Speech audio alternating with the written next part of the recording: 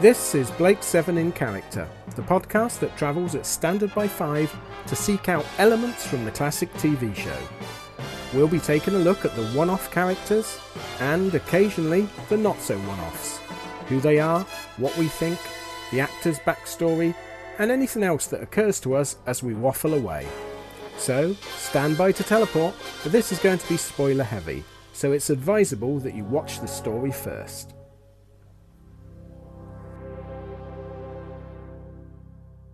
We've had some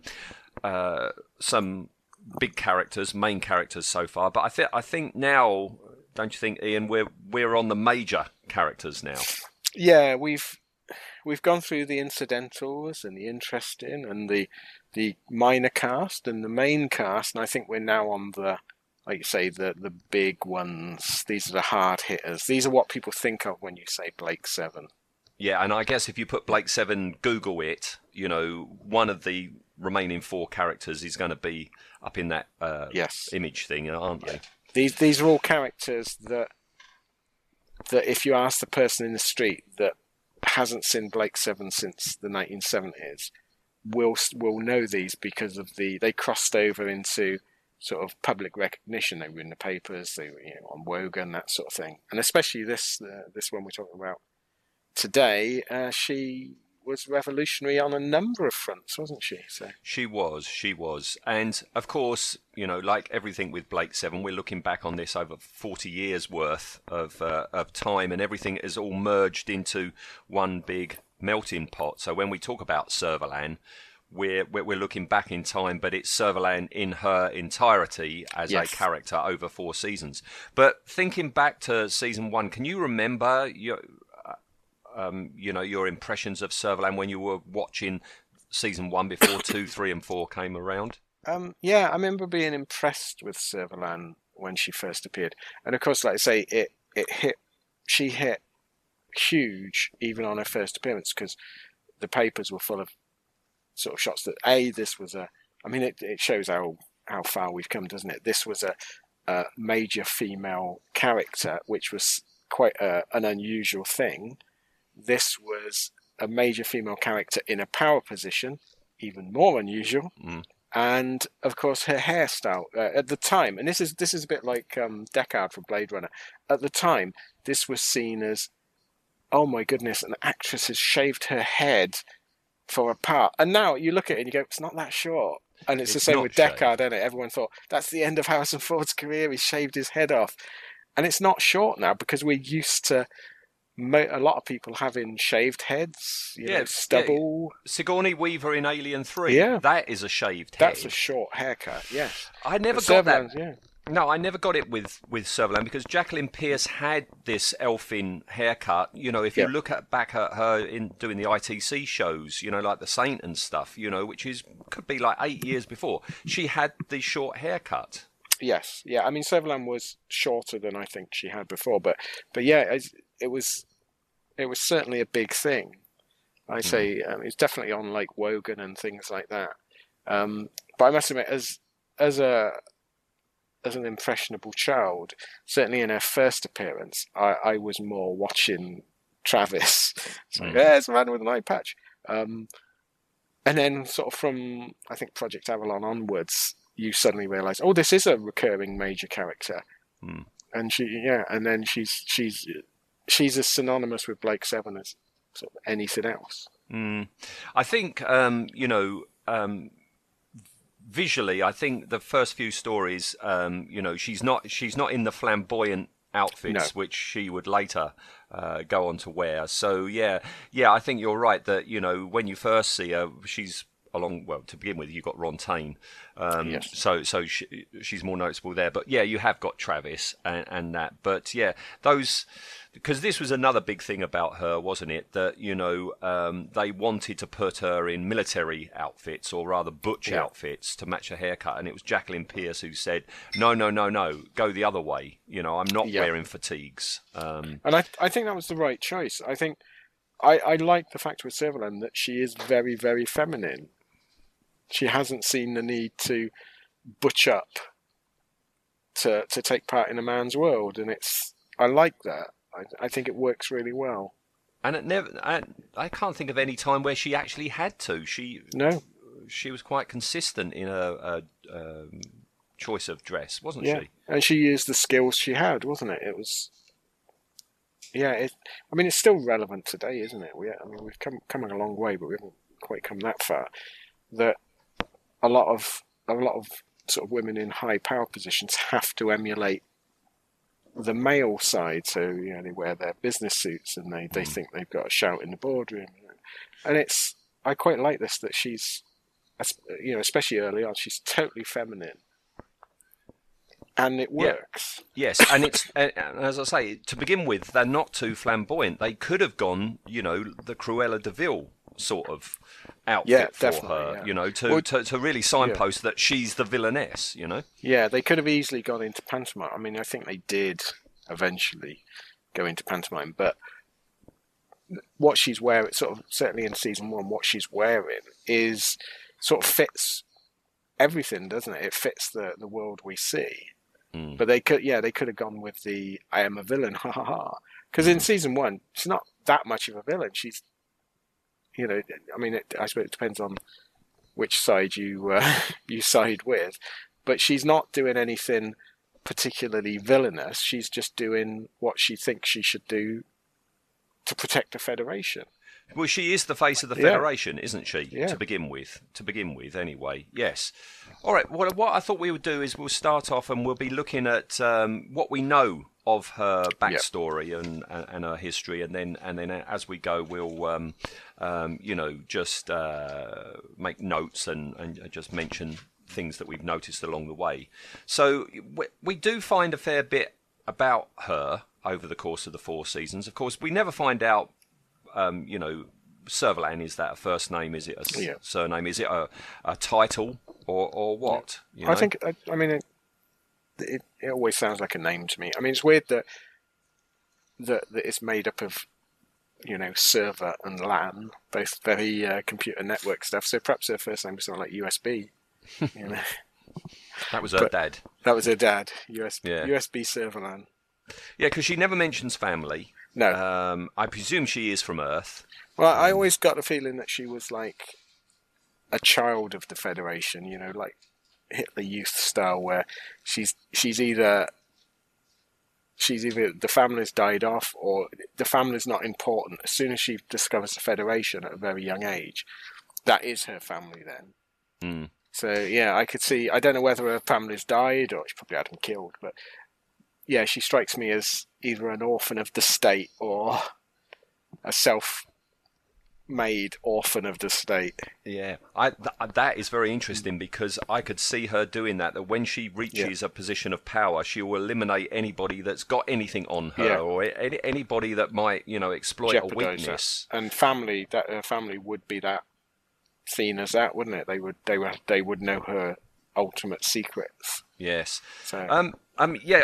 Presumably she went into the academy or the Federation's version of an academy, because in Pressure Point, we find that Kasabi, who says that she was a bright cadet. Kasabi knew her when she was in the academy, a young Servalan, who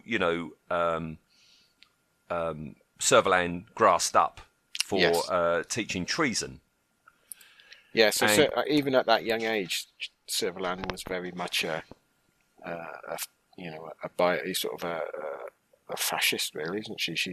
The state is everything. The state goes above. It's weird that she becomes so self-centered and power-hungry later on. But I certainly, from what Kasabi says, she would have grassed herself up, I think, at that point, if she thought she was going against the state. Do you remember when we did the Kasabi episode?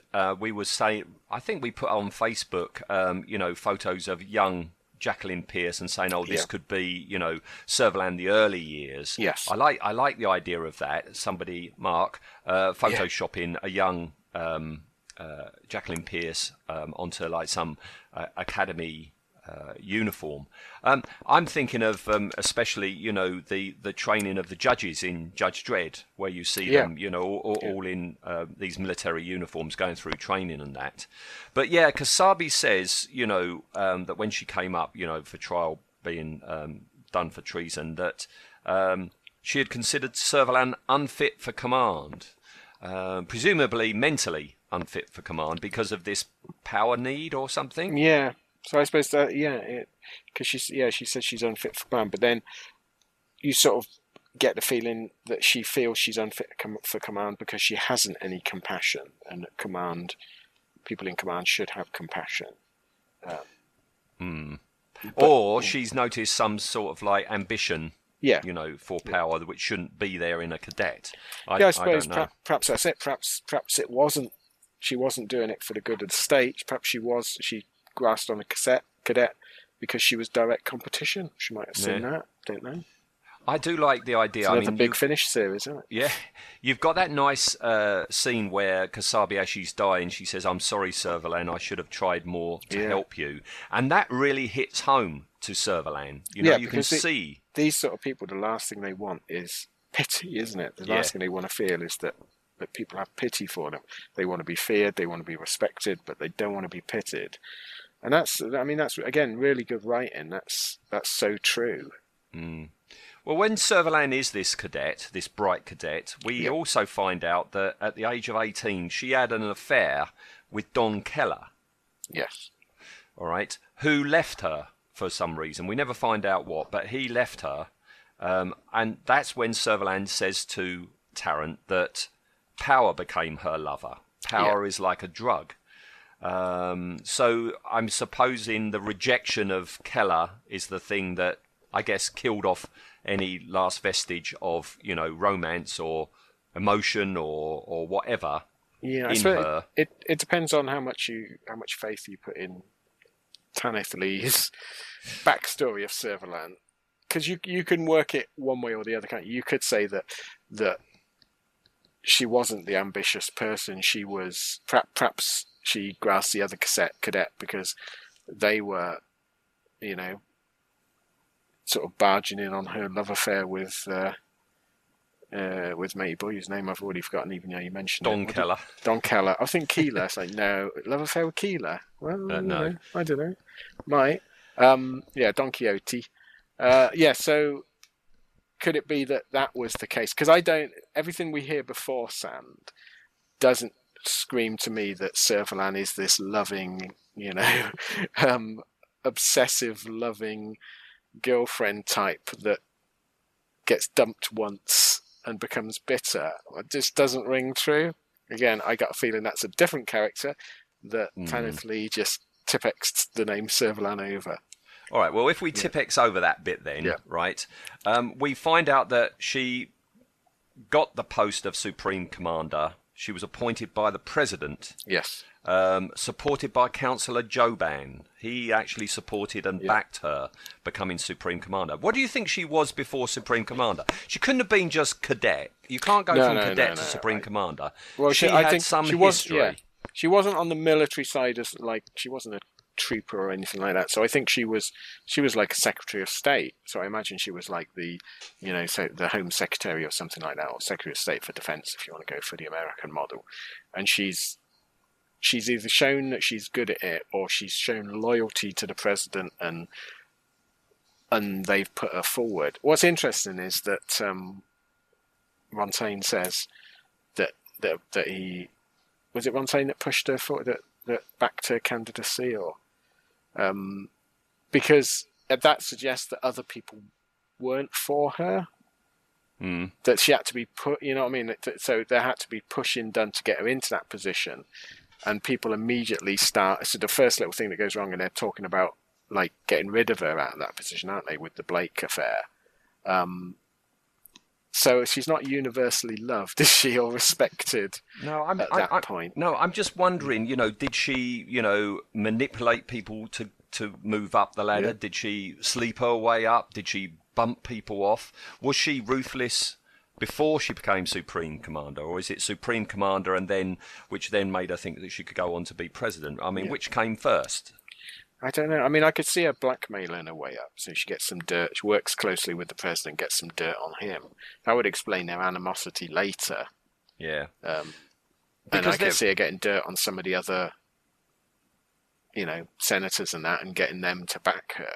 Yeah, because I think we've got at least about 10 years between her, because Jacqueline Pierce was about 34, 35 when she made season 1. And if you say a cadet, leaves the academy, say, age 20, so you got like 14 years before we finally see her. I think we said, we were discussing before, we don't think maybe that she had been Supreme Commander for very long when we first see her. I don't think so. So she's not been long enough that she's secured herself in a position, because they're still talking about, that this could unseat her, this Blake affair. She's got to handle this well because people are watching. And that will suggest that this is the first big job, the first big trial of her position.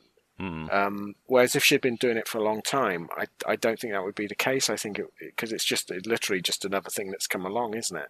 But it feels like this is the first test of her capabilities, but also the first sort of thing that people can then pin the hopes of getting her fired over. So I mean, unless anyone else has got sort of a better theory, that it always comes across to me in those certainly first episode, that this is her new to the job and she needs to prove herself, and they're going to jump on anything that that fails for her. It's something you don't really think about, but when you have Blake and the crew joining on the Liberator, and that's the start of that chapter in their lives. But the more you think about it, I mean, Travis hasn't been long since he's recovered from his wound, so it's the start for Travis, and it's most probably the start for Servalan as well as Supreme Commander. But we know that sometime before, either as Supreme Commander or in some other capacity, before we first see her, she knew Agrorian. Yes. And at some point, she helped him disappear from the Space Research Institute. So she had murky dealings going on even before we see her. Yeah, I think she would have done. I don't think she's going to be it's not the position that's corrupted her, is it? She's corrupting the position. So I imagine as she's working up, like when she's sort of, on the political side, she's building up sort of a power base as far as people are in her favours, stuff like that. I could see her doing many dirty tricks, and I can see it, and I can see her, doing loads of dirty tricks to get where she is. And when the very first time we see her, when she's talking to Rontaine in the office, she has done things. She has reached this point. It's only when she finds out about the Liberator that she goes, I've now got a way to go even further. If I could get the Liberator for myself. I mean, she says she's doing it for the Federation, but really she wants it for herself. I think that's why in Project Avalon, I mean, a lot of the time she just tells Travis to do something and Travis goes and does it. But she personally takes that little CSO ball, doesn't she? In Project Avalon. She gets involved, Yeah, I think you're right. She's seen this not as just like a threat to her position, but also a huge opportunity that she can get her hands on the Liberator. And I mean, I imagine if she'd have got the Liberator, she would have quietly tried to duplicate it. She would have built up a fleet, like she says later. She basically would have staged a coup on the entire universe, wouldn't she? She would have taken it all over. Yeah, and that's why I think as well she gets involved again at the end of season 1 with Aurak. Because with that, she agrees paying the money and everything, and she hasn't told anybody in the Federation. She tells Travis, but she hasn't told anybody else. She's doing this off her own back, and I think if she had got Aurak at the end of that story, she wouldn't have given it over to the Federation. She would have used Aurak to manipulate things to increase her power base. Definitely, and it's interesting you're saying that because when you think about it, she's building up her power base she's brought Travis in, so she's brought in an officer that's his career's ruined and he's facing court martial. He owes her big time, isn't it? It's very clever that she's bringing him in, knowing that he's going to be very loyal to her because everyone else wants a shot of him. But if it does go wrong, he's an easy one to blame. Yeah. But you're right. If she was honest, she wouldn't have got involved. She could have just sat on the outskirts and kept sacking people. She could have as they stayed on failed to do at Space Blake. Command Yeah. and just set it. But no, it is Servalan the Manipulator. Yeah. It is totally Servalan the Manipulator. I mean, we have that in spades. You know, I mean, yeah, she wants the Liberator. She then wants Aurak. The next thing that comes along is Imipak. Yeah. And you know, she wants that for herself. You know, she even marks Travis, doesn't she? You know, Yes. with it herself. Anything that will shift the balance of power, isn't it? It's not only a threat to her, but a huge opportunity if she can get hold of it. Yeah, and she is manipulative in that with Carnell. You see the way that she acts. I think that is classic Servalan. That is the way Servalan uses her skills to manipulate people. Either through intimidation, or she's charming, or what, or seductive, or what. Yeah, I mean, we've seen that in the first episode when she sat on the couch with the young Federation officer, the pretty boy. Yeah, the pretty boy, and it's a completely different Servalan to we've seen in the previous scenes, and we will see again. So I think she can read people, and she knows when to turn on a charm, when to turn on the threats, when to just be as honest as she could be. So I think she's like with Avon. She seems to be upfront, don't she? She talks to him. There's always something a little bit hiding in the back, but she doesn't try and play Avon as far as sort of charming him or whatever. I think the only time she does is when she says about we could rule the galaxy, and he says we'd last 2 weeks. Yeah. But then with Villa, she knows how to work Villa. Yeah, she doesn't try seducing Villa, does she? No, pointless. Yeah. And like with Tarrant, she uses his ego. Yes. Yeah. It's a really nuanced character, a brilliant performance as well. I think the only time it falls absolutely flat for me is Jarvik. Yes, that's an anomaly. That is, she must have been ill. I can't. Yeah. Maybe if they had just had Thania or another female person in charge, but that wasn't Servalan. No. But this manipulation, this way of playing people, it's obviously was being noticed because Rontaine in trial says to Burkle, how her ambitions threaten them all. So even he's the secretary to the president, and he knows that they're under threat from this supreme commander. Yeah. Well, I wonder why the president put her in that position. Was it because he thought, a bit like they thought with Hitler, that give her a position of power and they can control her and shape her? Or why is there suddenly a threat to them? Did they think that she would just quietly obey orders, and they suddenly realised she wouldn't? You don't know. People might be having accidents because we see this, don't we? Kevin Stoney's blind character is immediately blown up as his ship departs. She could be doing this left, right, and centre all over the place. Definitely. Yeah. Also, I suppose we don't know it's the same president. That's a very good point. So it could be we just assume it's the same president every time. Yeah, it could be a different president. One president's put her in charge. He gets ousted, and the new president comes in, and suddenly there's a threat, isn't it? Yeah. So because we never find out the president's name, I think. I mean, we found out bugger all about the president. We never did. We speculated that the guy with the spider that we see in Shadow could have been the president, and I like that idea. Yeah, I like that, but I couldn't see Servalan's charms working on him. No, I think again, this is one of the great things about Blake 7 is that you never do find out, so it's up to your own imagination. I think if you had seen the president and he was in a lot of gold lame or something like that, it would have been a disappointment. But I like the fact that we don't know much. Also, I couldn't imagine us doing these sort of discussions for, say, Buck Rogers. No one's going to go, I wonder how the Earth dictator or whatever came about. You don't care because there's no depth to it, and it's immaterial to the program. Whereas the background of the Federation and stuff like that, it's absolutely weaved through the program. So it is important, but it's amazing they give you just enough.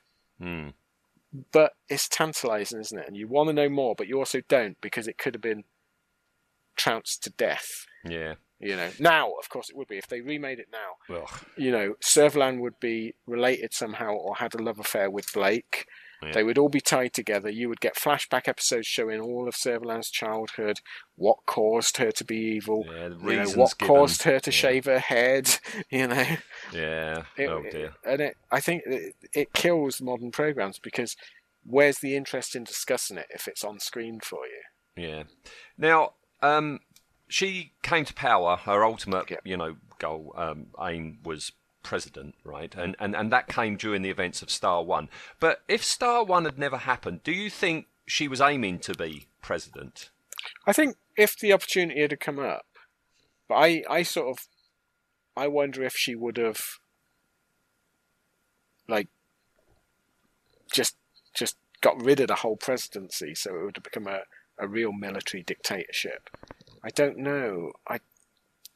I think she's just seen a chance and gone for it. But what was her ultimate game? I mean, it was to have ultimate I think it power. was. But why? I don't understand why these people want ultimate power.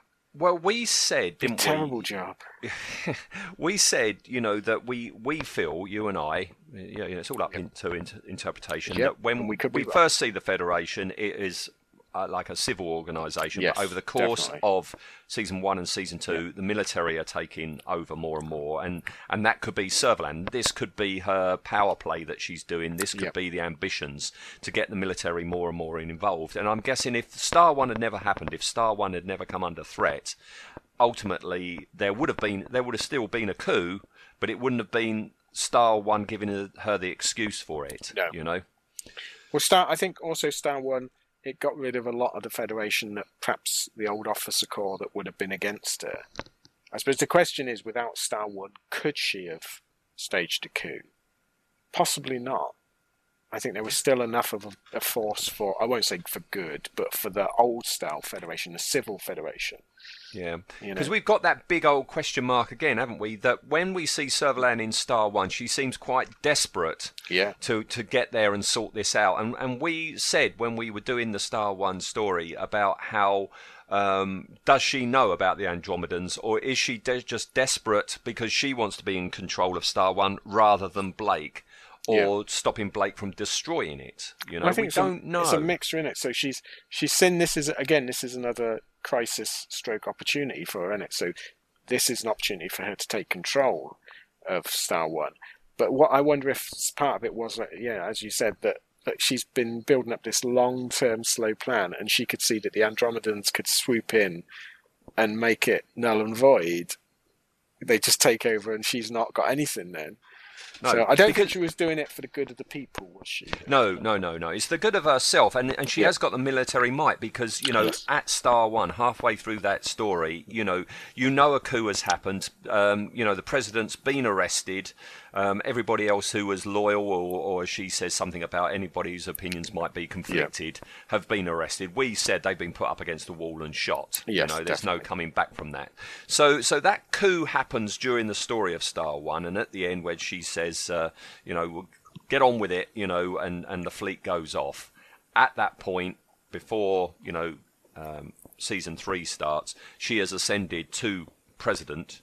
Yeah. We never see it. We never see what the president's throne room looks like. We don't know if it's like something from Dune or something like that. In my mind, it's something like that, a big throne room and stuff like that. I imagine it's something like from Dune, but without the budget. Yeah. It'll be Dune. It'll be the Padishah Emperor's throne room made out of cardboard. Yes. But she has become president. Yes. And here she is. She is president. And Season 3 seems to be, she's redoubled her efforts to try and find the Liberator to capture it. Because again, if someone else gets the Liberator, they could topple her from the precarious place she's in. I mean, that's the thing, though, isn't it? That she takes over as the presidency, but she's actually probably weaker than she ever was as Supreme Commander. Yeah, because she's done this. Half of the fleet has gone as well. Yeah. And we do know that by the time of Rumours of Death, there has been, another coup. Or an attempted coup, because, Dana says, or Callie says, why is Earth still in the hands of creatures like that? Yeah, so the old officer class have staged a coup, but they're too busy squabbling amongst themselves, and she takes back control. But again, it shows how precarious. Yeah, civil war, and civil war is anything but civil, isn't it? Yeah, we'll look at our own English Civil War and how things banded back from one side to the other. Yeah, and I'm assuming that's why she wants to liberate her. It's just to give her more power than the other side. Yeah, I think she might be overestimating the Liberator, because Blake had it, and he certainly didn't have much power, did he? No, he didn't. He didn't. But we do know one of her ambitions during season 3. She wants to reproduce. Yes. You know, and how do you think that came about? What, the idea of it? The idea of it. Do you think that, it was like bring a baby to work day, and she handled a baby and got a bit broody? I'm guessing she's got to think, right, I'm not going to be around forever. Yeah. Who's going to take over from me? I don't trust anybody. The only person I trust is myself. I need more little me's. And we know that the Clone Masters were got rid of, because she talks about the untimely demise of the Clone Masters. I've always taken it, that she pushed them down the stairs. Yeah, I think they were got rid of, weren't they? I think because they're a power source that she can't control.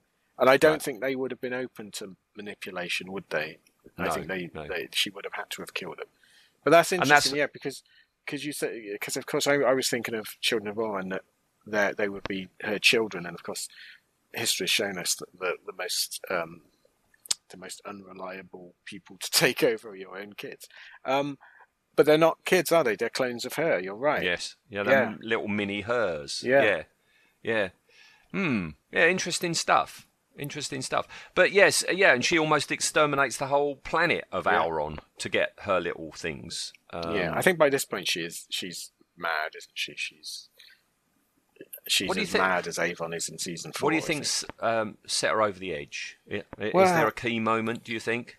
I think she's her plan, because I reckon she had a long-term, carefully laid out plan. She had an Excel spreadsheet somewhere with the dates and the days that she should be taking over things. And I think Star One escalated this to the point where she wasn't ready for it. And then I think the paranoia and the worry and the stress of being top dog and having people nipping at your heels is so very different from nipping at someone else's heels. So I think just the stress of the job has turned her into a paranoid person. I don't think. I mean, I'm still not a great fan of the that in Children of Auron at the end scene where her children have been killed and it pushes her. I think that doesn't. No. Again, it's so unlike the Servalan that we get every other time. What you're saying there about paranoia and everything's a threat and that. Of course, in season 1 we find out there have been assassination attempts on her, and that's when she was still pretty much by the book Supreme Commander. Now she's like being seen by the populace to have usurped the president. Yeah, that it could be like something from the Borgias or something like that. Everyone everywhere is just suspicious about everybody else. Yeah. She's got food tasters and stuff like that. Yeah, this isn't. I mean, even our own fairly mild sort of governmental system with lots of lovely checks and balances, no one really trusts each other. So I think in this Federation sort of universe, everyone's paranoid. No one's really. I mean, the military seems to be the only thing that has any sort of realistic loyalty going on. The civil service and the politicians certainly don't. And I think that's. And you look at like throughout our history, and that is very true. It's like the English Civil War is only when the New Model Army was built up, and you had Cromwell with the loyalty of that, and that was precarious as well at the end. But I think the military is the only thing that she can rely on. She can't rely on anyone else. No. And unfortunately, she's done a bit of a Stalin, and she's got rid of a lot of the generals. The military. That's why she's left with farmers and bus drivers. Yeah, and that it rapidly shows that the Federation after Star One is useless, isn't it? It's almost incompetent. I mean, they don't win beforehand because it's a TV show and the heroes have got to win, but everything they do, season 1 and 2. Makes sense, and it should win. In a real world situation, the Federation would have won, hands down. but from season 3 beginning of onwards, yeah, they're not the best at what they do, are they? No. The last time we ever see her as president is in Death Watch. Yep. The Terrence Brothers story, where she almost creates war between Teal and Vandor, because you can get from that, at that point, her next ambition is to expand the Federation Empire. She wants Teal and Vandor to fight, then the Federation go over and wipe up the remnants, and the Federation has expanded more. And is this a case of that she sees that as she's squandered her resources and her power base in the Federation, so she now needs external sort of power factors to balance it out. Yeah. Well, whatever was going to happen, something happens. There is a coup, and she's got rid of. Yeah. Because we were talking about when we were talking about Terminal, the fact that there are no Federation personnel on Terminal. The ship isn't a Federation ship, and we were speculating that that coup had happened. She has run for it. That's not a Federation plot, is it? That's Servalan. No, that's not a Federation plot, and she needs the Liberator more than anything now, because she hasn't got the Federation anymore. Yep. She's on the run, isn't she? She is, and the one other speaking character that we did from that episode doesn't really treat her with any deference, does she? She deference. No, they answer back. They call her Servalan. There's no president or madam or anything like that. I think you're right, and I hadn't really considered that till you mentioned it in the episode. Yeah, I think you're absolutely right that she's already been deposed. She's now on the run and trying to work out a way of getting back into power. Yeah. Later on, she does say to Tarrant that the presidency had been stolen from her while she was on Terminal. No, not while she was there, before she went there. I think, she's rationalised that, hasn't she? I think Terminal was always going to be a plan, but I think she started beaming the signals to Avon when the coup was underway. Yeah. This is her, being very clever. This is her get-out plan, Yeah. But in Traitor, we find out there's a guy called Praptor there. He said that she was reported, when that picture is on the wall, Servalan, she was reported dead in the rearguard action on Geddon. Yeah.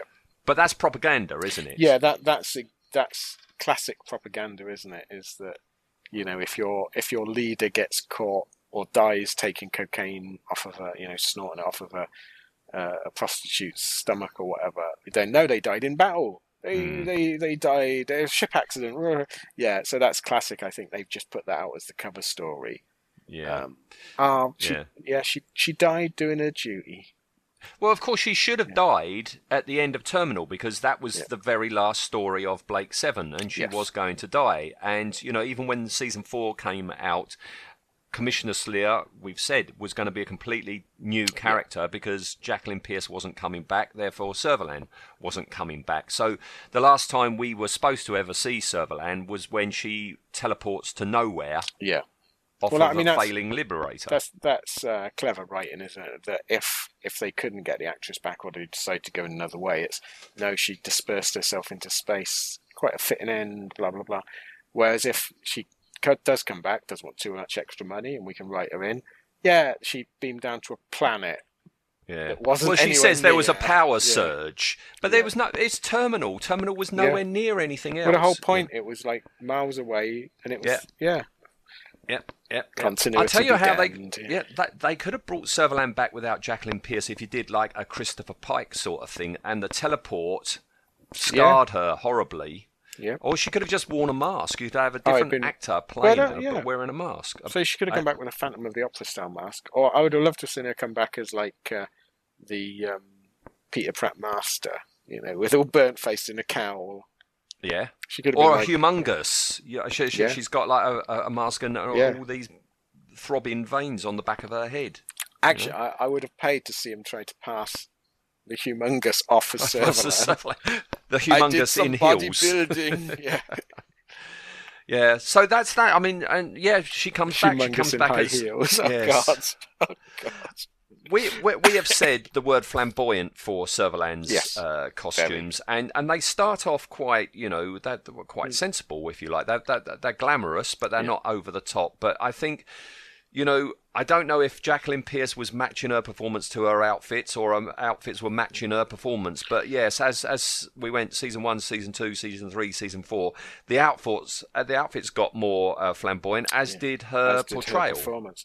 Well, I suppose it's probably there's no one thing drives another, is it? That the costume designer would have got to know Jacqueline Pearce, and so Jacqueline Pearce was a very flamboyant person, so they would have.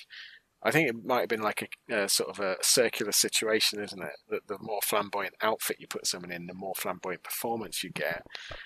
So, yeah, I think it's probably, she probably would have been better with it toned down a bit.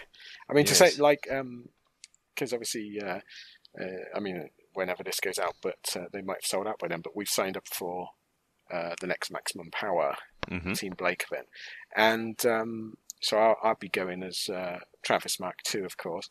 And Anne goes, I wouldn't mind going as Servalan. So okay, so I got all the pictures of Servalan. There's a lot to choose from. Yeah, which one do you want to choose? And she looked at one and went, I think I'll have a space anorak. She wasn't impressed by him. No, I mean, this was my question for you. Do you have a favourite Servalan outfit? I mean, you've done your reference without me even knowing. Yeah, I think I like the first one she appears in, because I think it's quite subdued, the white one. Yeah. I have a soft spot for the Kasabi episode one with the hat. That was my second choice. Yes, I do like that one. Because it's like almost like a long coat sort of thing, isn't it? All white with a white hat. But I do. I think it's a weapon with the one with the insect. Netting. Is it the insect? Yeah, it's got the insect. The insect one I'm not a great fan of, but which is the episode where she's got like almost a netting? Yeah, no, I think that's weapon. Is that weapon? Yeah. Yeah. She's got chicken wire around her neck. Yeah. I quite like my favourite is the insect one. Yeah. I like that outfit, and of course we studied that, didn't we, at Maximum Power? So glorious piece of work. Yeah, surprisingly detailed for what it needed to be. Yeah, I it's don't think interesting. It'd be very comfortable though. No. It's like having a bag of sugar duct taped to your chest. It's interesting. You and I, we've been talking about our favourites, and they're both like either season 1 or season 2. Strange. I don't think the outfits in season 4, I don't think did her any favours, especially when they started dressing her in black. Black isn't her colour. I don't think black works for her. I can see what they're doing, the villain thing, but it's too on the nose. Yeah. Did you see? I think I mentioned that she wears black after the Auron thing, and it's like she's mourning for her dead things. Apart from, I think she wears red once. Yeah. I think that strikes me as either a throwaway thought from the actress, or that's after the fact. Oh, I never wore anything other than black. I wonder if that's become. I think with season 4, I can't remember his name. The costume designer, he was rather OTT, and I think it was, oh darling, you're such a pantomime villain. I'm going to dress you like that, and that's why she has like vulture feathers and stuff like that. And her makeup changed very radically. Yeah, I mean she did become a pantomime villain. I mean she did. It's season 3, wasn't it, where she wore the Romana's old feather outfit? Yes. I mean, but that's. I mean, it didn't really work. But yeah, season 4, I think she did become a pantomime villain, and I think to the detriment of the character. I think it would have been better. I mean, as much as I love Jacqueline Pearce, I'd watch her in anything, but I think it would have been better had she disappeared after Terminal, if that had been her last episode, and bring someone else in as Slayer. Well, it was going to be someone else as Slayer, and we were speculating, weren't we, who would make a good Slayer? But no, she comes back as Slayer, Commissioner Slayer. Which sounds I don't a bit think low, Commissioner. I was going to say that's not very high up because we've got Commissioner Reeve in his Bakerfoil outfit in the sand. That's true. Well, she's police commissioner Slayer, isn't she? So she's literally just running part of. She's not even anything to do really to the Federation. She's running a police force. Well, she's running the pacification program, isn't she? For the police, which doesn't sound particularly. Powerful, does it? Really? This is where it all falls apart, and you've mentioned it before, in that everybody thinks Servalan is dead. This new person turns up called Slayer, who looks just like Servalan, who acts like Servalan, and nobody seems to be able to put the two together. Now, I understand that she's killed a lot of people that knew her, but there's no photos. I mean, we'd get got that one painting. Yeah. It's not a very visual world, is it? This. Well, you said that right back when we started this show. Everything was like a Wild West drawing of people. Yeah. So she escapes off the Liberator. She knows she's been kicked out, and her plan to wrestle power back has failed because the Liberator is now blown up. She assumes Avon and everybody on Terminal are stranded there forever, so there's no point in going back there. Okay. She also doesn't know that the Aurak wasn't blown up on the Liberator because she wasn't there when Villa teleported down with Aurak. Yeah, so Liberator's gone, Aurak's gone. There's no point in going back. She doesn't mention Aurak in season 4, does she? So presumably she's just written off. Well, we've got Aurak in the Agrorian one, haven't we? Where of course, Avon makes the fake one, right. and she says that's just so a she box must of flashing know lights. Yeah, so she knows by then. When do you think she started the Pylene 50 Dave Ross in his dodgy wheelchair plan? Was that when she was still Servalan, or do you think? Because that's a quick thing to set up afterwards, isn't it? Maybe Dave Ross was like a remnant from her Servalan days. And this is so she's been ousted, and then she thought, "How can I get back in?" Well, I've still got this iron in the fire. No, that doesn't work. I mean, Dave Ross can't see, but he doesn't know that Sleer is Servalan, does he? No. So it can't be. No, it can't be from those days. She's a quick worker, isn't she? She is a quick worker. I don't know where on the rung of the ladder she started again. No. Is Commissioner very low down, and she just... It could be that there was somebody called Commissioner Sleer who she bumped off. Bumped off, but again, there's no one like... You're working in an office with Commissioner Sleer, and then the next day Commissioner Sleer comes in and it's a different person. You don't go, hang on. Yeah. She's got to kill a lot of people in this job. It doesn't hold up. No. And, I mean, presumably, she starts as commissioner and she's got this pacification program. Yes. Presumably, the ultimate goal on that, this is before she even knows that, Avon and all the others have survived, is she will start getting power back by pacifying people into submission that she can then use to gain power again. So she's starting again to build power back up, isn't she? She is, yeah. So, I mean, the whole reason none of this holds together is because, like you said, it was never meant to be her. But we've got to work with what we've got. Yeah. At what point do you think she got her magic chair?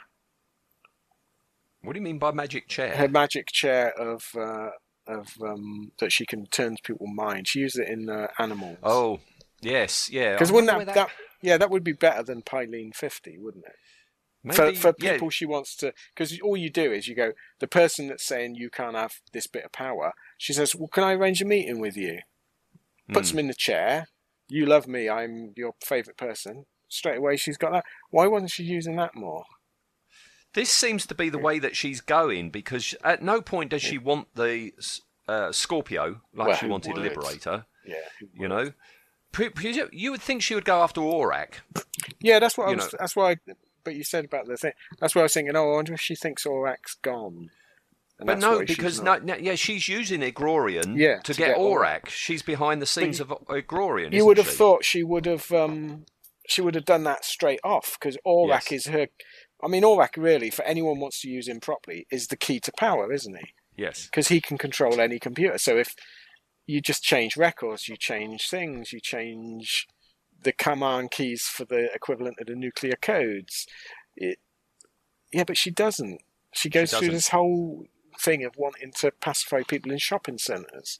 Which doesn't seem to work. So that definitely doesn't work. Yeah. She gets a magic chair, like you say. Maybe that was going to be the next thing. We know that she has other interests, because gold, she's after all that money. Yeah. For some reason, she wants the money in gold. Do you know what? She's acting undercover. This is how shockingly... So we've been lovely discussing this up till now. We get to season 4, and then the words, for some reason, come into play a lot, don't they? She wants some gold for some reason. She goes off to visit Justin on the whim for some reason. Yeah. There's a lot of I mean, I wonder how many of these scripts actually had Servalan in, and they've just gone, we've paid her for X number of episodes, we've got to put Jacqueline Pearce in it. Like, shoehorn Servalan into that script, but it doesn't make any sense. Do it! Yeah, for some reason, she's in Warlord. Yeah. She doesn't need to be in it. No. But that was her very last story. I mean, I don't know what the point was of Warlord, her being in that. What is she trying to do there? Yeah, and it's annoying a bit that they only had her for so many episodes, and they decided to put her into Warlord. Save that episode appearance, put her in Blake. Would have been so much better. It would have. I said to you the other day, I was quite startled. I screen grabbed her very, very first appearance and then her very last appearance. And it's almost like, I think I said to you, you know, she's so gaunt because they didn't think Jacqueline Pearce was coming back for season 4 because she was ill and she had lost a lot of weight. And the outfit's not doing her favours. The makeup's not doing her any favours. And I said to you, it's almost like a drag act impersonation of Servalan. When you see Servalan season 1 to how Jacqueline Pearce looked in the last episode, oh bless her, she's and yet it's only 4 years. Yeah. And it's such a shame that she goes out in Warlord, just leaving a bomb in an airlock. That's the last thing we ever see. That's not worthy of the Servalan that we know. You know, she would never do that herself. She would get a lackey to do that. I mean, a lackey would have gone to deal with Zupan. Exactly. A lot of people sort of think Travis didn't get a good send-off, but compared to Servalan's, his was masterful, wasn't it? Yeah, she's... And again, I don't... Is that because... I mean, not many people seem to care about season 4 while they were making it. But is it that it just wasn't planned, so they had... I mean, by the time they were writing the last 6 episodes, they knew what was happening, so they could have had this work better. Was it just that it was all so rushed and no one really... I think no one cared. They were moving on to other stuff. They knew it was the last... Well, I'm just looking at my episode guide for season 4, right? Yeah. Now, let's have a look down here, right? Because, she was shoehorned in because Servalan was never meant to come back. It was meant to be Slayer. Right. I'm going to read off all the stories. In which one of these is Servalan playing a major part, right? Rescue? Nope. Nope. Power? Nope. Nope. Traitor? We find out that she survived. Yeah. But not I mean, she has no real bearing on the plot. No. Well, she's doing the Pylene 50. That's the one with Dave Ross. Yeah. Right, okay, so we'll say that's a major plot point. Okay. Yeah. All right. Really so there's anywhere. one out of 3. Right. Star Drive? No. Nope. Animals? For some reason, for some reason she's in it, and it's she didn't need to be. Yeah, it's the equivalent of Hitler not paying his paper bill as a mark of evil. It's pretty low down there, isn't it? Yeah. Next one, Headhunter. Nope. Assassin. Yes. Wish she wouldn't have. I've forgotten about Assassin. She's in it a little bit, but the plot is so sort of weak. But that didn't have to be Servalan. That could have been the new character, you know, using this, assassin called Cancer to, to get the Scorpio. Games, well, she's behind the scenes with Belkov, isn't she? Sand. To be fair, she gets. I think she gets a couple of nice scenes in that. So I think that's the closest we've got to the Servalan of old. Yes. Not saying true. Much, is it? Yeah, no, I didn't like her in Headhunter. Not Headhunter, Assassin. No, it wasn't. No, it wasn't. No, she was too OTT. Yeah. Sand. We'll drift past that one. Yeah. Gold. We find out she's behind it all, but it wasn't necessary to be her. Again, so loco. What's she doing, grubbing around for money? Yeah. Orbit, the Agrorian one, she didn't need to be behind Agrorian. Agrorian could have been the threat through that. Yeah. And Warlord, no, she didn't need to be in it. There's about three out of 13 where she's actually necessary in it. And of those 3, they're not exactly world-shattering events, are they? They're, again, very low-key. No, not worthy of. I think that's what... Season 4, and none of the episodes in Season 4 are worthy of the Servalan we know and love. Last week you said about, or we said that one of the strengths of Sulin is she was just there for 1 season and she wasn't watered down. Yes. And I think, she had overstayed her welcome, Servalan. I think if she had gone out at the end of season 3, that would have been a stronger memory of the character. Yes, yeah. I definitely. I think we would now be like talking about her best stuff, we wouldn't be going through and saying, was she necessary in this? I think it's just a case of they wanted Servalan back because she's part of the thing, but her role, it's a bit like with Blake, isn't it, and Travis. Once Blake's gone, there is no point having Travis. We said we could have worked out ways of doing it, but realistically, the character's no longer needed. And I think Servalan as well. Once Blake had gone, Servalan wasn't needed. She got a couple of real good episodes in season 3, but her story arc compared to everyone else was gone. I don't understand this need for, and you get a lot in everything where you've got to have a recurring villain every week that's the same. Otherwise, they think people are going to go, "Who's this?" or whatever. Well, it's the Moriarty thing, isn't yes, it? yeah. You know? Or John Pertwee's Doctor and the Master. And the Master, yeah, where it's like, who's behind this? Well, I bet it's the Master because he was the last 18 stories. Yeah, that's what it wouldn't became. it have been? Yeah, wouldn't it have been better if Servalan at the end of she did die at the end of Star 1, and then we got a few different officers vying for power or something like that. Some different threats. I don't know. Yeah, I mean, it'd be a shame to miss certain episodes. I mean, like Rumours of Death. I think she's really good in that in season 3. But the character's arc was over. There was no. Yeah. There was nothing left. You said it. Don't put her in Warlords and put her in Blake. But I tell you what I like about her not being in Blake, because everyone's like, "Oh, where's Servalan? Servalan's behind it." What I like about the way Blake finishes is that, yes, that's the Federation that have come in, but maybe Servalan wasn't even aware of it. It's just an arm, it's a unit of the Federation, you know, what's her face, the girl that can't act, you know, the girl who's a traitor. Yeah. Arlen. Maybe Arlen knows that this guy's called Blake, but she's so out of it, and you know, the Blake legend hasn't reached her. She doesn't know that that's the Blake. All she knows is there's rebels, and you've got to call the guards in, and they are all killed. And it's not a thigh slapping pantomime villain. Aha! At last I've got you. It's just senseless deaths. Nobody, not even Servalan, knows that Avon and all these others have been killed.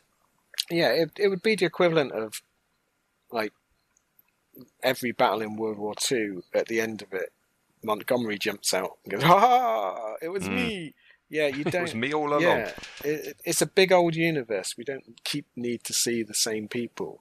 That's what I like about the ending of Blake is that it all happens just over a misunderstanding. Yeah. There are not some huge machinations going on brought upon by Servalan. You don't have a hologram of her head looming above. I've got you now. Grand plan. You know. Yeah, it's basically it's just the entire thing hinges on Tarrant being a bit of an idiot, doesn't it? And he just said the wrong thing, and Blake's got a silly game that he plays, you know. It's all a misunderstanding because that's how real life things happen. They can be tragically happen because of just silly things that should never have happened. All right, well, Servalan, right? Her very first line, the very first time we see her, she's in her office on Space Command, right, with Rontaine. Care to guess what her first line ever was? I should know it because it's a brilliant scene. Is it something like, "You can assure the president that the matter's in hand," or something? Or that's close. That's a little bit later. It is, "Gentlemen, I share the president's grave concern." Okay. Because Rontaine has just been going on about Blake becoming a legend. And her last line, prophetic or not. Right, so that's going to be in Warlord. It is. I wouldn't even like to guess. It's going to be something stupid. It is. It's "Enjoy your new territory." Yeah. As she swans off into that airlock and drops the bomb down. Not very profound, is it? No, not the best of moments, which leads in nicely to, do you have a favourite moment? Have you been able to choose a favourite Servalan? I've thought about this long and hard, and there's lines I like, and there's little bits I like, but I think that this as a working scene for me, my favourite is that first one with where she's just talking realistically with two civil servants. It's played. I mean, she's not underplaying it, or she is compared to later, but it all works. it's not overplayed, it's realistic, and she creates an impression. She's also, I think, drop dead gorgeous in that first shot. She looks so pretty. I don't think ever she matches it. No, it's that's just something it's something about her stance. It's just something about the way she's just standing still like that and looking concerned. Yeah, and everything you need to know about that character is sort of summed up in that first scene, isn't it? Blake is becoming a legend. His name is a rallying call for malcontents of all persuasions. He must be stopped. Gentlemen, I share the President's grave concern, and I am aware of the danger should Blake become a legend. But let us keep this matter in its correct perspective. It is true that Blake has command of a superb space vehicle, but he is just a man, backed by a handful of criminals, and that is all. He is not invulnerable, nor is he superhuman. He is just a man who has been extremely lucky to evade capture. So far. With respect, Supreme Commander, we are aware of the facts. They are simply that with all the resources that the Federation can call upon, this one vulnerable, lucky man is still free to cause havoc. You have some criticism of my handling of this matter, Secretary Rontaine? Not at all. I hoped merely to convey the concern shown by the President when he briefed me for this visit. It would be very helpful to all of us if we knew, if you could indicate what action you will now be taking against Blake. Very well, Councillor Burkle. You may tell the President that I am appointing a space commander to take absolute control of this matter. He will be exclusively concerned to seek, locate, and destroy Blake. Oh, excellent, excellent. May we know the officer's name? Yes, you may. Space Commander Travis. I understood that Travis had been suspended from duty, pending an inquiry into the massacre of the civilians on the planet Oros. And I have satisfied myself that Travis acted correctly in this matter.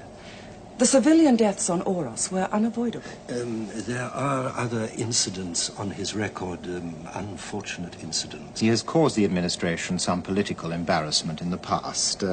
In dealing with even minor insurrections, he has been overzealous. Oh, don't be afraid of the word, Secretary. Ruthless. Committed. He does his duty as he sees it, and he sees it clearly. He has no time for the dirty grey areas of your politics. I'm sure you're right, and of course the appointment is made on your judgment and your responsibility. Responsibility is something I have never evaded, Secretary. May I then tell the President that you are confident that the Blake problem will be solved soon? You may tell him to prepare a statement announcing that Blake has been eliminated. Thank you for your reassurances, Supreme Command. Goodbye. A safe journey back to Earth. That first episode of hers is superb. I can see why, because she wasn't meant to appear again, was she? She was going to be a one-off. And I can see why someone, while they were making that, went, ooh, we've got something here. And I'm glad they did, but that's my favourite, yeah. All right, okay. Yours I've is said Sand, before, isn't it? Yes, Snogging Tarrant. A Snogging Tarrant, yeah. No. My favourite. I've gone on record as saying before. It is the moment in Terminal at the end where she tells Avon that Blake is dead. Yeah. That, I think, concludes our business.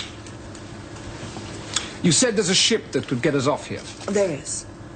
Perhaps I've exaggerated just a little. You see, she was rather badly damaged when we made our landing. But I think with some months' work, she could be made space-worthy. Just about. What about Blake? Ah, yes. Blake. I owe him so much. After all, it was he who brought you to me. We made a deal. You promised me Blake. Blake is dead. He died from his wounds on the planet Jevron more than a year ago. I saw his body, I saw it cremated. Blake is dead. I saw him. I spoke to him. You saw nothing. Heard nothing. It was an illusion. A drug-induced and electronic dream. We spent months preparing it. We recreated Blake inside our computers. Voice, images, memories, a million fragmented facts. When I was ready, I started sending you the messages. Seeding the idea in your mind, I was conditioning you. And you were my greatest ally, Avon. You made it easy because you wanted to believe it. You wanted to believe that Blake was still alive. Let it go, Avon. One final thing.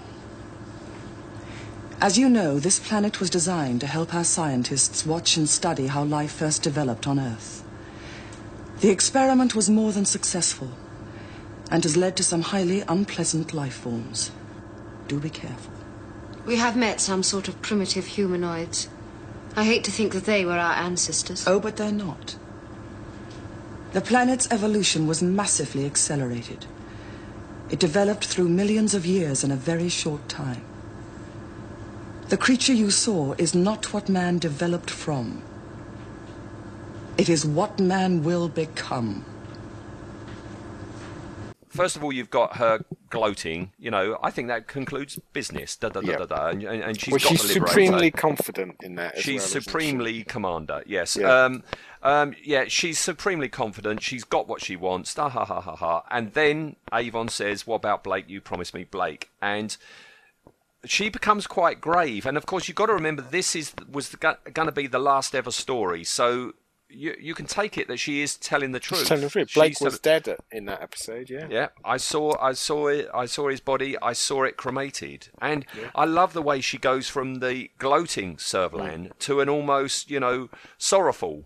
She's regretful to give them the truth, finally. She didn't have to give them the truth, She could have said anything about Blake, and they've got no way of knowing. As far as she's concerned, they're stranded on terminal for the rest of their lives, What she should have said is, he's here somewhere on the planet, but you have to find him. And then she could have chuckled as they're looking behind bushes and things. But no, that's my favourite one. I really do. Good. I also like the one where she's chained to the wall and she says it's an old wall, Avon. It waits for us all. That was going to be my second choice. That was going to be my first choice. But then I was sort of thinking about it. And I thought, it's too structured to be quotable. It's written with an eye to the fans. Yeah. That one. And it's brilliant, and she's really good in it. But it's not realistic. No one speaks like that. No. She'd be going, "Ow, me arm, buggers." Yeah. Okay.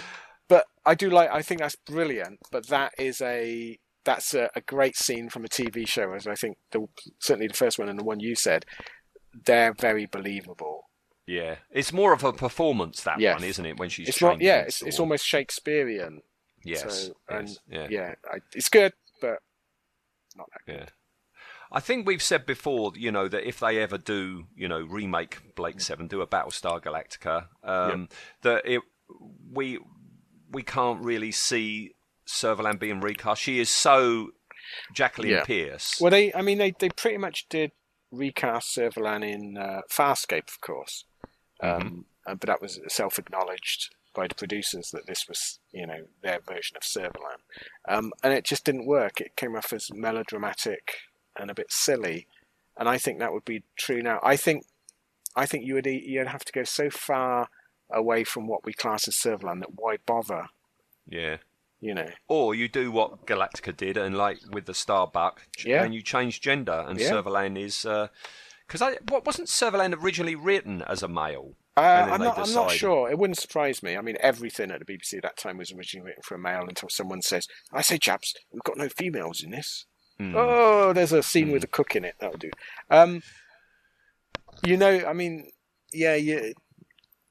What about a female Travis and a male Servalan? So that could work. Yeah.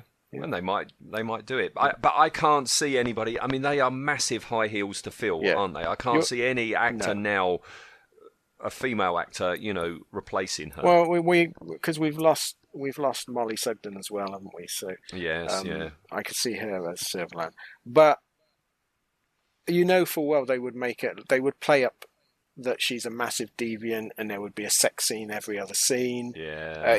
Like I say, what is there's the TV show called C, which is Jason Momoa. And there's a character in that, the Queen, that is very Servalan-like, and I think that could be a way of playing it. And I could sort of see her playing it, but I just don't do it. Think up your own characters. Yeah, it's going to be much more interesting than rehashing old ones. Well, if they do bring it back, it would be good if it is a sequel and completely new characters, completely new ship. But honour maybe the you can old have the system. Yeah, have another Liberator. You know, the system is found because there was another system. Yeah. All right. Well, behind the scenes, again, I've got some quotes for you. Yep. All right, and it's the quotable Via Lorimer again, and this is how she got the part, how Jacqueline got the part, and he's talking about how he went to see a play in the West End and she was in it, and he says, this is Via now. She was playing a temptress, which caused a general sensation at that time because she removed the upper part of her garment and thrust a bare nipple at one of the characters in the story.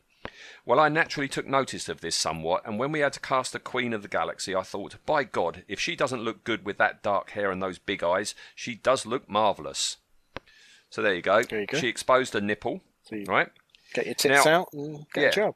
Now, I think the play that he's talking about is called Otherwise Engaged, all right? Because Jacqueline Pearce was in that. And I've got a quote from Jacqueline Pearce saying about how I was doing a show called Otherwise Engaged with an actress called Mary Miller. The way I heard the story was they offered the part to Mary Miller. She turned it down, so they thought of me. Now, Mary Miller, I put this on Facebook last week. Right. She played Rose in Keeping Up Appearances. Right. And even with a shaved head and dyed black, I cannot see Mary Miller as Servalan. Because, as you said, she was meant to be in it for maybe, 2 episodes, and that would have been the end of her. And maybe if you had used Mary Miller, maybe she wouldn't have had the impact, and that's all that you should have had. I think Mary Miller would have played it very much like the female president in Frontier in Space in Doctor Who. Right. So very much more traditional female role of that time, we shall say, being politic. Yeah. Jacqueline Pearce also says, when I joined, they wanted me in jack boots, a helmet and safari suit. And I said, no, because if you do that with this haircut, you might as well cast a man. Yeah. It was my idea to go for a completely opposite look. I think that, as I said, I think that's a very sensible move. I'd like to have seen Jacqueline Pearce in a Belstaff, just to see what it looks like. Perhaps when she went down on one of the planets, they could have done that. You know? But no, I think they did the right thing. Yeah. I've got another quote from Via Lorimer about the shooting of Aftermath down on Bamborough Beach there. There was an occasion on which Servalan was dressed in a flimsy little frock. I don't know why they wore such flimsy frocks up in the galaxy, but she certainly did. And there was a scene where she imperiously walked away. That was, through the sand dunes, wasn't it? And a bramble caught the back of her dress as she went. There was a tearing sound, and we saw 2 beautiful half moons. Many an actress might have been embarrassed, but not Jackie, who said, "Take a good look, boys. I usually charge for this." That's Jacqueline Pearce all over, isn't it? It is, yes. She quite rightly had no shame. Yes, yeah. And then I've got one more quote, okay, from, who is it? I can't find her name. One of the costume designers, right? Saying about Jacqueline Pearce, she could wear anything, and I used to delve into Cecil B. DeMille's biggest extravaganzas from Hollywood in the 40s for Jacqueline. She was wonderful to design for, statuesque, voluptuous, and confident. When I was designing for the show, Jacqueline always wore white. I think that changed later on, but we made it a rule between us. We employed a man who was responsible for all her dress decoration. He made the most fantastic jewellery, which he had incorporated into the fabric. He made one that was created from silver wires with crystal in it. That's the one you're talking about, the chicken wire thing. And another that was a draped piece of fabric that ended just below the bust, a sort of Marilyn Monroe shape. Servalan was a treat. And she was. She certainly was, yeah. Yeah. It's a fine epitaph for anyone. Yes. Now, yeah, she was born in Woking in Surrey. Okay. Your favourite stomping ground. Yeah, well, War of the Worlds, isn't it? Exactly. She was born not far from Horsell Common, yes. Her mother left home when she was 16 months old, and she grew up between her father's home and a foster family. And she attended the Marist Convent School for Girls at West Byfleet. Right? She was taught by nuns. Yeah. And you've got this very quotable quote from her about, when she had to seduce people, just thinking, up yours, Mother Superior, wasn't she? And I remember when I met her. Have you ever met her? Have you ever met Jacqueline Pearce? I met her. Must have been about 1984, 85, somewhere around that. She was at one of the, one of the Watford film fairs. So it was, so basically there was a table there with her, Valerie Leon, and Caroline Munro. Right. All in a row. Right. In a row. In a Munro. In a Munro. In a Munro, yeah. I've only met her to talk to the once. Yeah. I've seen her at a few things, but only relatively recently, in the last few years, while I've been trooping for the 501st and she would be at things. But when I met her, it must have been just before we started doing this show. I was at one of the film fairs at the Central Hall in London, and she was there, and Judy Matheson was there as well.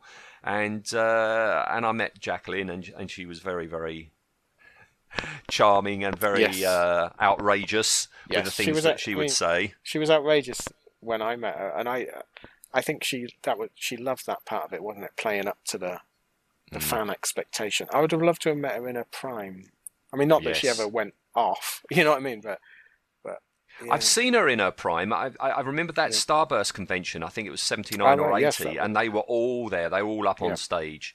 And I can't remember where. I don't think I met them. I can't remember meeting them, but I was definitely there. In fact, you see me in the audience of the in Starburst magazine. Oh, you right. you can see the top of my head.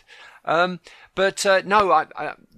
I went up and I had a natter, and she was being outrageous, and she was because she had quite a wicked sense of humour. Definitely, yeah. But I was getting an autograph for a priest down the road. Okay. Because at the time I was helping out with the in my spare time I was helping with the hiring of the church hall. Right. Okay. This and the priest who lived in the church next door was a massive Blake Seven fan, huge Blake Seven fan. I think he was from Sri Lanka, but he must have watched Blake Seven, here in England. I don't think it was shown there, but he was a massive, Blake Seven fan, and we would very often have conversations about Blake Seven. And he did say, and I said this to Jacqueline about, he said, well, yeah, Jacqueline, and he had a thing for Servalan, and he's like, she would put temptation my way, and I'd have to pray in the evening and forgive God for the dirty thoughts that I was having about Servalan. And I said that to her, and she has got the dirtiest laugh. Jacqueline Pearce, she has got the dirtiest laugh, and she found that hilarious, and she came out with the up yours, Mother Superior story again. She said, I had a convent upbringing, and to find this out that I was tempting a priest. She loved all that, bless her. So she studied at the Royal Academy of Dramatic Arts at RADA, and also in Los Angeles at the Lee Strasberg Actors Studio. She's got quite a notable TV career, as you know. Yeah. But after Blake Seven, she went off for a while, didn't she? She went off to Africa, didn't she? South Africa. Yeah. Well, she did. Was it Out of Africa, or one of those films? Didn't she? She did. She went over there to film. Yeah. Maybe that's where she made the contacts, because I know there was a chunk of her time of her life when she was looking after orphaned vervet monkeys. She was working at a monkey sanctuary, and then I know that she came back and she was living down in Cornwall, where she was making money doing nude modelling. She was an artist's model, wasn't she? Yeah. Because when I was working at the cinema, one of the films that we were showing, and I'm sure it might be out of Africa, one of them, or should have looked it up really. And it was the scene where she wanders in completely naked into the party and basically asks if anyone wants to get intimate with her in a typically Jacqueline Pierce way. And it always got shocks from the audience, because up till now it's been a very straight-laced sort of film. And I always remember that it's like, I'm sure she would have enjoyed the fact that she was shocking audiences in Oxford. I don't remember that. Yeah. I remember Out of Africa. I showed it. I only watched it once, I think, but surely I would remember seeing Servalan. I would have thought you would. It might not be Out of Africa. It was one of those, when there seemed to be a glut of films about Africa in the colonial days, and it was one of those. We'll have to have a look. I'm going to have a look, yeah. All right. Before we get on to her film and TV roles, one other interesting fact, I don't know if you know this, but both her ex-husbands subsequently married Felicity Kendall. At the same time? No, not at the same time. But yes, she had two husbands, and both of them then married Felicity Kendall. Bizarre. That is a bizarre fact. I can't argue with them marrying Felicity Kendall, but... Yeah, well, I mean, that's strange, isn't it? But you get that in these little cliquey actor sort of things, don't you? Where people seem to swap wives regularly with each other and all marry in the crowd. Quite a small community. Yeah. So let's go on to her film and TV appearances. One of her very first film appearances, and you've really got to study it to see her. She's actually in a Carry On film. Did you know that? Which one's she in? Carry On, Don't Lose Your Head. Oh, right, yes, I have seen stills of her in that. It's the scene where, you've got the black fingernail, in disguise, and you've got Kenneth Williams there. Yeah, she's one of the ladies in waiting, right, in a posh frock, right. But genre tally, I thought, this isn't bad. I thought she would have surpassed Sulin. Sulin last week had 18. So, yeah. But no, close, 15. Oh, wow. Okay, 15. So the very first two things, because they were made at exactly the same time, the Hammer films, Plague of the Zombies and The Reptile. Yes. Are you keen on these films? I do. I've got them on Blu-ray. I do like them as films. They're very atmospheric. They're a bit... I mean, The Reptile is a bit of a stupid film, not only in its storyline, but it requires people to do really stupid things to get injured in it. I think she's very good in it, although there is unfortunately it's one of those scenes where they filmed it while she had an enormous zit on her face. Now, whether that was an outbreak from having the latex nap put on, I don't know. It could well be. But it's one of those where it's a close-up and that's all you can see. But yeah, she's good in that. I do prefer Plague of the Zombies.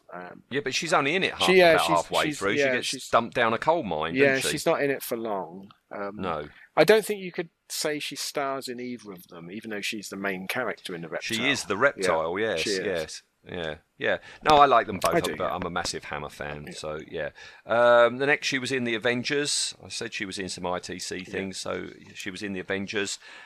She seems to have done quite a few of these, like, horror supernatural anthology shows. Right? And the first one comes up, something called Haunted, which was a supernatural TV show. Yes. I don't remember it, but I probably watched it at the time. I used to watch anything like that. Dead of Night. Do you know a doesn't ring a bell? No. Dead of Night. That's a horror anthology. Are these all show. ITV ones? Or? Yes. Yeah, I think so. So we've got Haunted, supernatural TV show. Dead of Night, horror anthology TV show. Then Leap in the Dark, supernatural TV show again. Right. There's a theme. Then Then we've got Shadows, which we've mentioned remember before. Shadows, yes. Which is scary TV show for children. Then we have her in Blake 7. She didn't go off and do things between the seasons of Blake 7, so the next thing she does after that is Doctor Who, which of course you know. Jacini, yeah. And she wasn't meant to be in that, was she? It was a different actress. I didn't know that. Yeah, I think so. What do you think of her in that? Unfortunately, she's just playing Servalan. I was going to say she's very Servalan-like, just with longer hair. Yes. I'm not a fan of that story. It's just... the Orsini of the thing Grig. I don't like that the guy who's playing him, and I don't like the makeup. I sort of got a love-hate relationship with the Colin Baker stories. I love Colin Baker's Doctor. I hate the stories he was in. And this is again, it's this period in Doctor Who when they thought that putting in really sort of embarrassing lines of dialogue was the height of sophistication, like you say, Shockeye of the Quanson Grig and Cassini and all this, and they, rather than just tell a straight story, and again the stories just don't hold up, it doesn't flow. But yeah, it's probably the Colin Baker one I've watched the most because it's got lovely Pat Troughton in. But Jacqueline Pearce is not really. She's phoning in this one, bless her. Yeah, she's got a holiday in Spain for it, but. I mean the location's nice, and she is phoning it in. Yeah, I like seeing Patrick Troughton and Colin Baker together, but I don't like the guy with the eyebrows. I don't like the look of the Sontarans. No, they ruin the look of it. I mean, and the guy with the glasses, 6 foot bloody and the guy with the glasses was very irritating. All right, the next thing was a TV show called Moondial. Have you heard of that? It rings a bell. It's something about a time portal. All right. I'll have to look that one up. How to Get Ahead in Advertising, the Richard E. Grant film. Apparently she's in that. I've watched that, but I haven't watched it for a very long time. I don't remember.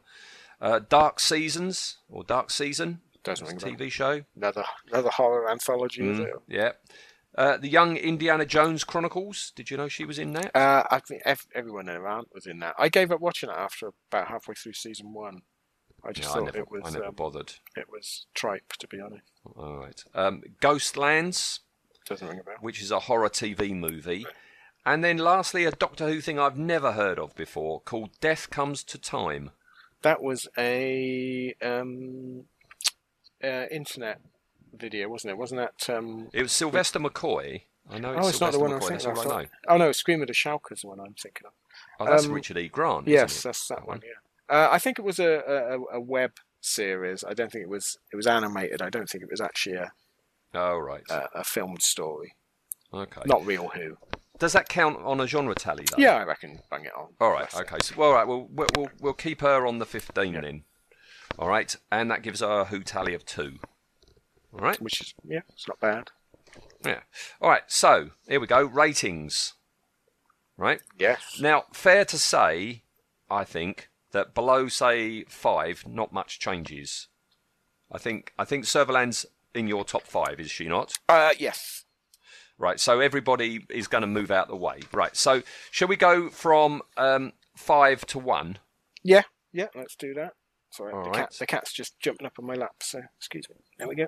Get her settled. So before, at 5, you had Aurak. Who have you got now? Is it Sulin dropping down 1? Sulin drops down 1, and everyone after that drops down 1. Yeah, okay, all right. I think it's going to be very similar to yours, to be honest. Yeah, same with Mike. Callie's dropped from 4 to 5. Yep. All right. Who have you got at 4? Who did I have before? Because I've only got mine. You had Travis Mark 1. Oh, right. This is where Servalan goes in for me. Servalan's going in at 4? Yeah. Yeah, oh. I love her character, but I only love up till sort of the end of season 2. So I do think the dilution effect has come into play there. But yeah, I prefer Stephen Grief and the characters I've put above her to her, which I know it sounds sacrilegious, but yeah. So your number 3 then is Travis Mark 1. Yep. And then above Travis Mark 1, you've got Callie. Yep. And then you've got Travis Mark 2. Still on top of the tree. I know. That is a shocker. I thought you would have put Servalan higher than 4. I was really toying with this, and it's because I've been rewatching a few sort of Servalan clips on YouTube and that, and then I was trying to put her in, and it's like, but I love Stephen Grief's Travis, Callie. I love Callie's really good. Right, Callie's really sort of spoken to me since we've done this, and Brian, of course. It's going to take one of the big 3 to topple Brian. Blimey, I thought we would have had a toppling. Blimey. No. All right. Well, I go 5 Callie, Yep. 4 Aurak, 3 Sulin, 2 Travis Mark 1, 1 wow. Servalan. Servalan's gone straight in there. Straight in at number 1, because I think everything we were just saying about season 4 Servalan and everything. I think Jacqueline Pearce is so strong, especially in season 1 and 2. When I think of Servalan, I don't think of Servalan from season 4. It's either 1 or 2 or choice stories from season 3. Yeah. You know? So, we do differ. We do differ there, yeah. What is it going to take to get Travis Mark II off your... I think it's going to be one of the big three hitters. Right now, I've got an image of Brian Croucher on top of the Empire State Building, straddling it like King Kong, with all the others at the windows all the way down. Yeah. Travis Mark II on top of the Empire State Building for you. Definitely. Isn't it weird? Because a couple of years ago, before we did all this, there's no way he would have been, and it's only since rewatching it that I so appreciate what he's doing. Yeah. If I went back in time in my TARDIS 3 years and said, Ian, Travis Mark II or Servalan, you would have said Servalan. Definitely, yeah, 100%. I think what a shocker. So my list 3 years ago, my top 5 with the characters we've done would have probably been Servalan or Travis Mark I at the top. Servalan might just be Travis Mark I. Then probably Callie, then perhaps Aurak. Travis Mark II would have been probably in the bottom 5, if then. Blimey. Isn't that weird? Well, this is the power of this show for you, isn't it? It can change your mind. Well, we'll see what's going to happen. Before we talk about next week, I've got a shout out just before we go. We like shout-outs. Yes, from our Facebook page, Mickey Rat. I don't know if he's a new listener, but Mickey, thank you for all your contributions. He's been contributing quite a bit over the last week or so. I think we should put in brackets in the middle of his name, Mickey the Space Rat. That would be good. Mickey Space Rat? Yeah. Yeah. That could be. It sounds a gangster name now, don't it? You made him sound like a villain. well, Mickey Space Rat, Mickey Rat, whatever you are, Mickey. He recommends us. Excellent. Always nice to get a recommendation. Great way to spend an hour or two. Definitely recommend it. So, isn't it? I've noticed on Facebook and that recently. There's quite a few people come in late to the party on the podcasts, and I wonder if they're like seeing something advertised for a character they like. And coming in, because it seems a very strange place to start, 5 from the end. Good point, because we're 5 from the end, so if you are new to this, you've got over 100 to go back and listen to. What a lovely back catalogue of waffle. We have. Well, yes. There was what a volume of work. It was a nice... Was it Mickey, or was it someone else that said they listened to it cycling home? That's got to be dangerous, isn't it? Yeah. Well, yes. You would have thought that's far too distracting. I would have thought so, Yeah.